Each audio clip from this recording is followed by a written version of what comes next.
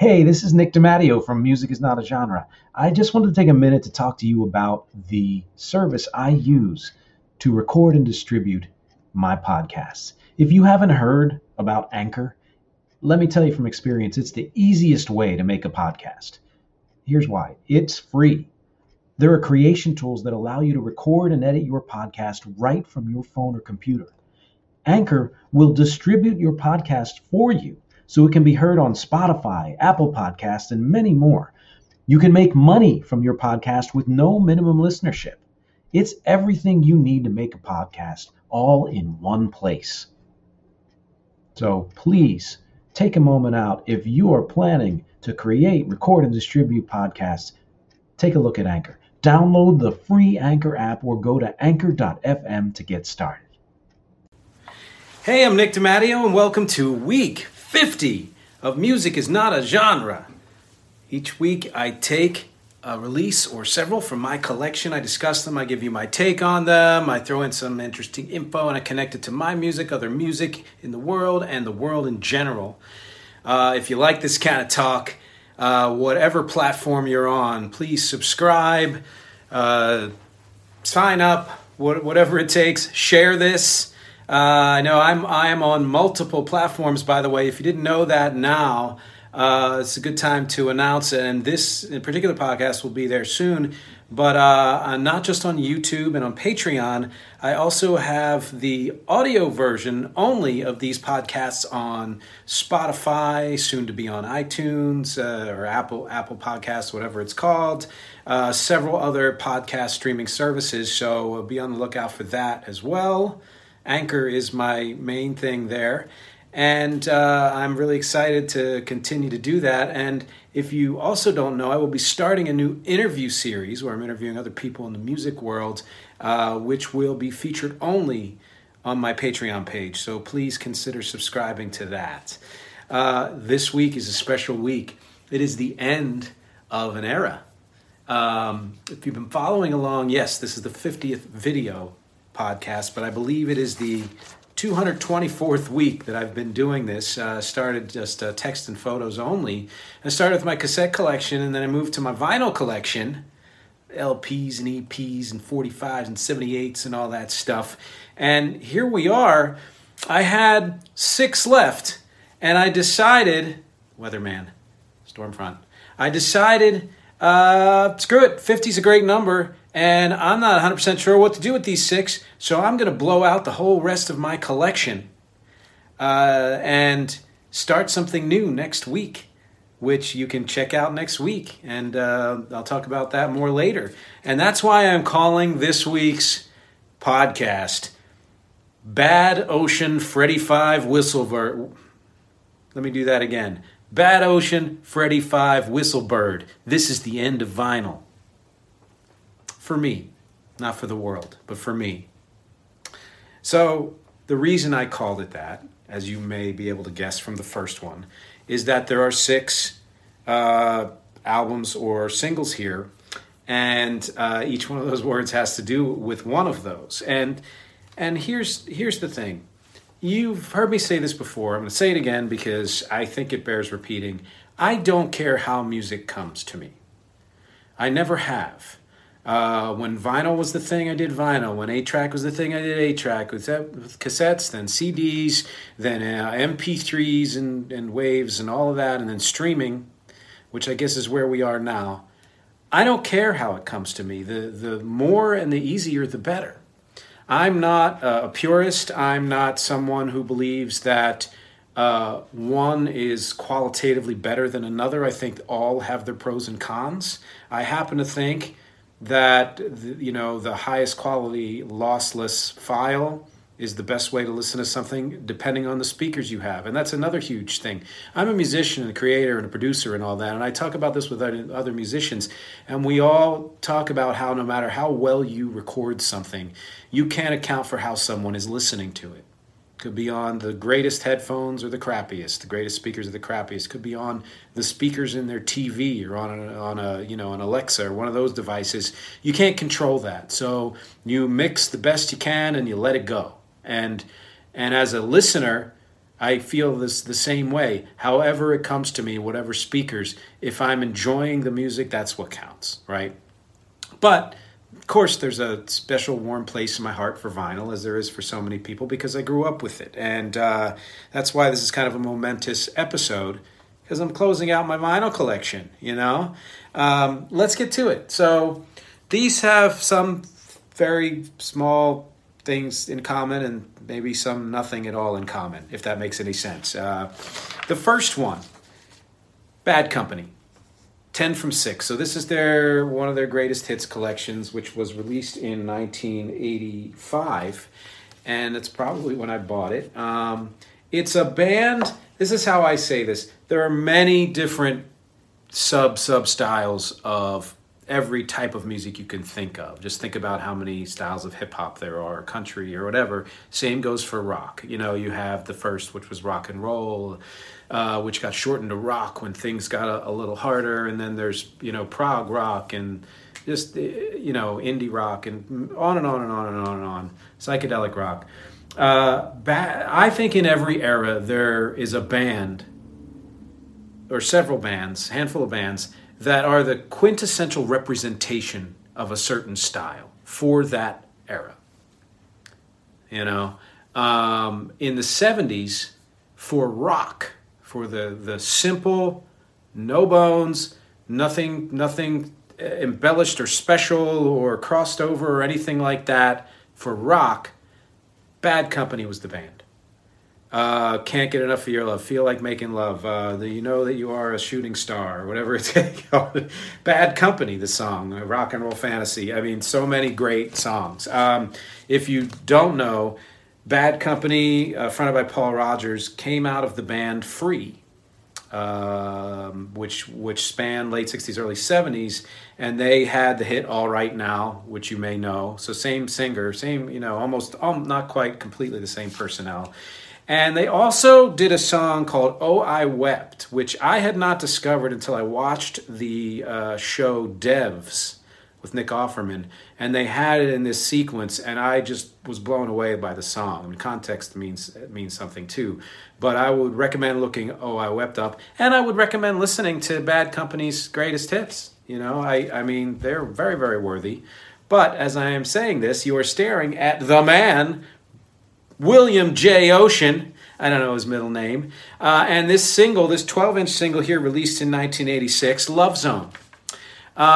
Anybody who doesn't like Billy Ocean is missing a piece of their humanity. I'm just going to say it. You know, that may not even be your type of music, but there is no way to dislike what this guy did in the 80s. That's, as far as I'm concerned, that's how it is. That's the same to me with somebody like Phil Collins. You know, he for a while was getting a really bad rap. I don't know why, but he's one of those people, like, if you don't like at least some of what he did in the 80s, then you're not human. You're just not human. And I mean that very, very literally. But in this case, you know, so he had so many hits in the 80s, Out of My Dreams, Into My Car, Caribbean Queen, There'll Be Sad Songs to Make You Cry, or whatever it is, and several others. Love Zone was one of them. I don't know it as well as the ones I just mentioned, but I re-listened to it and I'm like, yeah, okay, so smooth R&B with a little bit of a, you know, island tinge to it, and his, you know, that rich, you know, voice that just puts you in a good mood when you hear it. You know, it's worth looking up. Has nothing in common with Bad Company. Well, you know, not nothing. Everything has something in common. And then we get to another smooth dude, Freddie Jackson, with his 12-inch You Are My Lady, his biggest hit ever, released in 1985. He was one of those dudes like Peabo Bryson, like the late, sadly, James Ingram, who just defined like smooth soul R&B vocals for the 1980s. You know, and this is a song, I haven't heard it in a long time. I can still hear the entire chorus in my head. I mean, it's again, it's one of those, you want to chill out, put this on. Okay, I'll confess, I don't know why I have this. I am fairly sure that this is, again, another one of my brother's albums that I inherited because I looked at it and said, this is interesting, let me not throw this away. So I don't have a real connection to this. But I did my research, and Five Star was a British pop R&B band. They had several hits in the 1980s, including 5 from this album, Let Me Be the One, which I kind of do hear in my head. You know, when I read that, I do kind of remember Let Me Be the One. I think that's how it goes. Was their biggest U.S. hit. And I didn't know they were British until I looked them up and kind of read about them. And, you know, congratulations on them for having such a huge, you know, hit album here. But it got me thinking, and I don't know if I've said this before. If so, I'll say it again.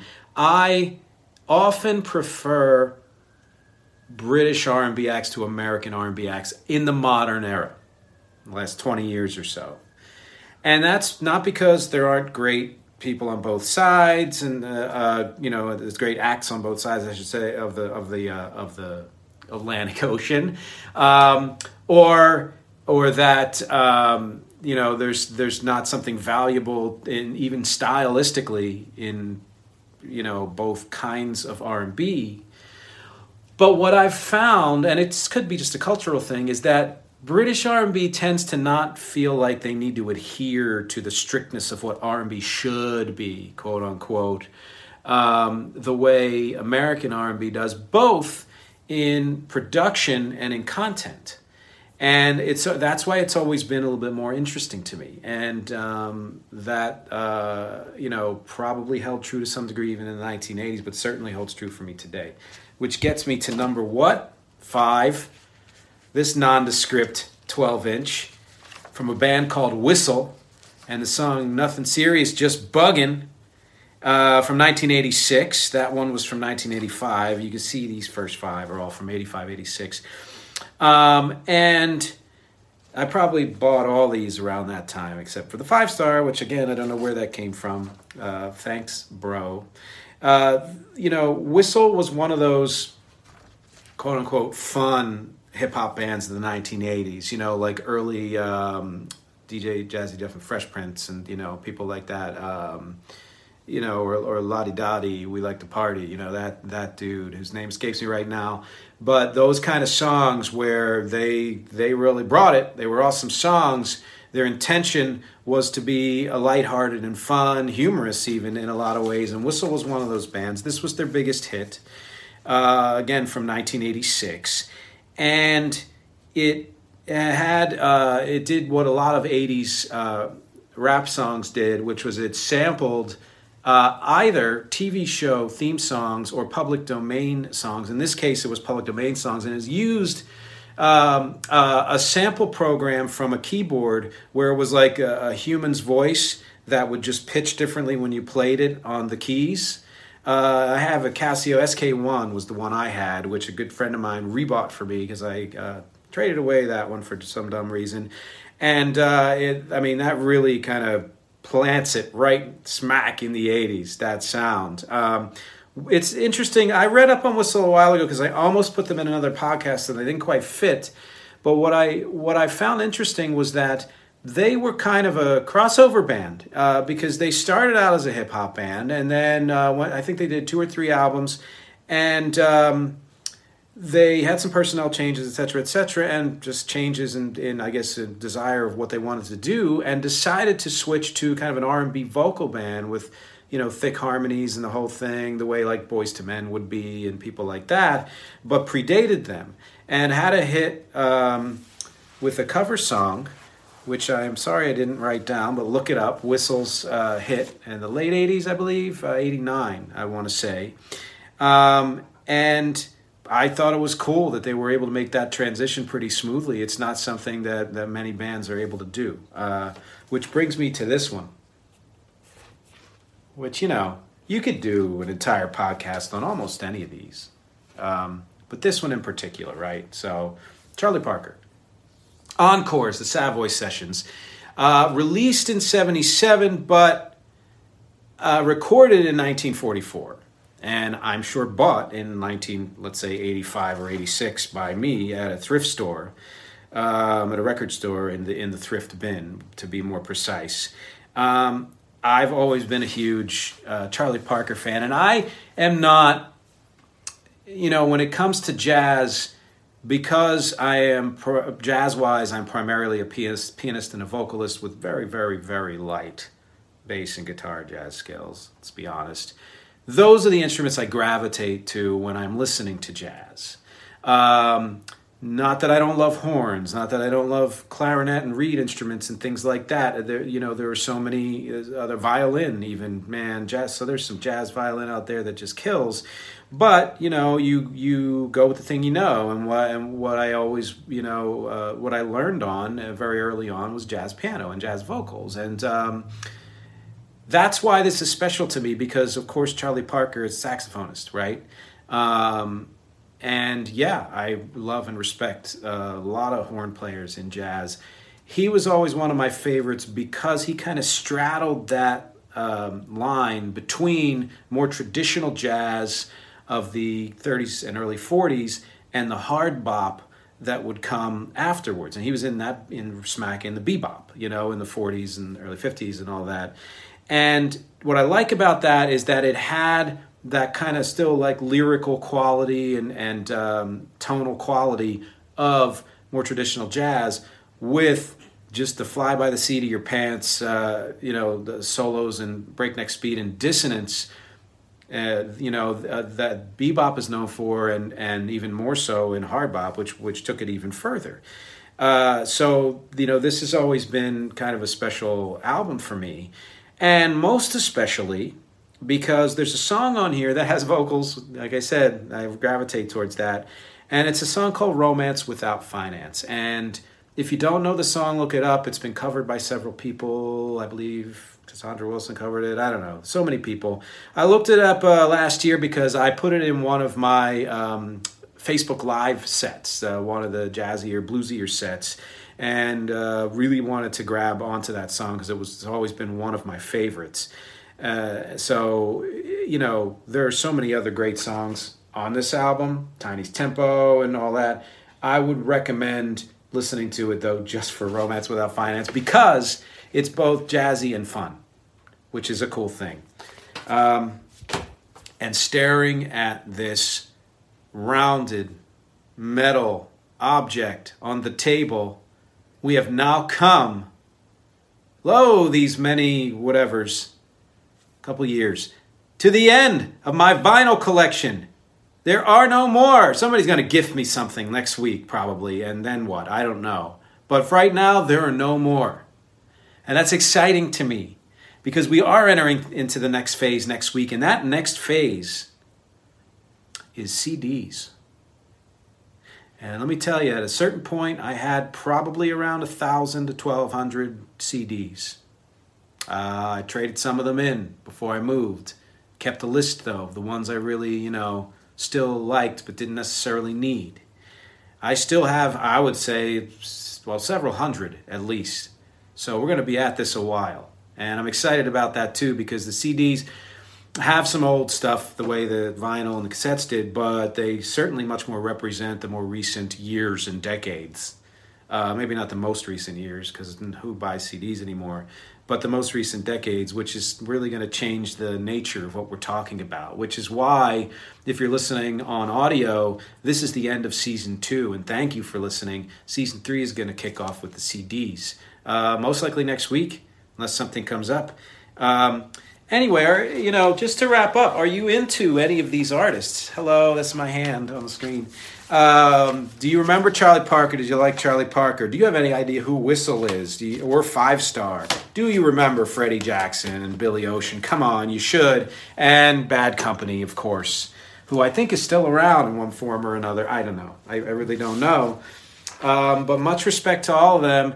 And to anybody who has as weird a vinyl collection or any type of collection as I do, because weirdness is awesome, which brings me to the link that you'll see at the bottom there. My band Rex box set recently completed called The Weird Objective. 5 albums, 5 different styles of music, 4 different bands, several guest vocalists, 24 originals, 6 covers, and 2 bonus tracks. So 32 tracks in all. Please click on that link and check it out. And as always, thank you for listening. Thank you for watching and sharing and clicking and subscribing and all the stuff that we're all supposed to do, and contributing. If you are on Patreon, you're very special to me. My objective here, as always, is music, conversation, and connection. Thank you, and we'll talk soon. It's NFL draft season, and that means it's time to start thinking about fantasy football. FantasyPoints.com features industry-leading experts and prognosticators using proprietary hand-charted data to help you score more fantasy points. FantasyPoints.com is the place to go for whatever kind of fantasy football you play. Whether you play fantasy football, daily fantasy sports, or do a little bit of everything, Fantasy Points has the meticulously researched content to guide you to victory. And why wait for the fall? Fantasy Points also covers the new spring football league, the UFL. Join the guru, John Hansen, Scott Barrett, Joe Dolan, and other massive names in the fantasy football universe with an exclusive offer. Use code Pantheon for 15% off any Fantasy Points package, including the all-in package, with access to every article, tool, and data nugget that Fantasy Points has to offer. That's FantasyPoints.com and code Pantheon for 15% off at Fantasy Points. FantasyPoints.com, code Pantheon. Score more fantasy points.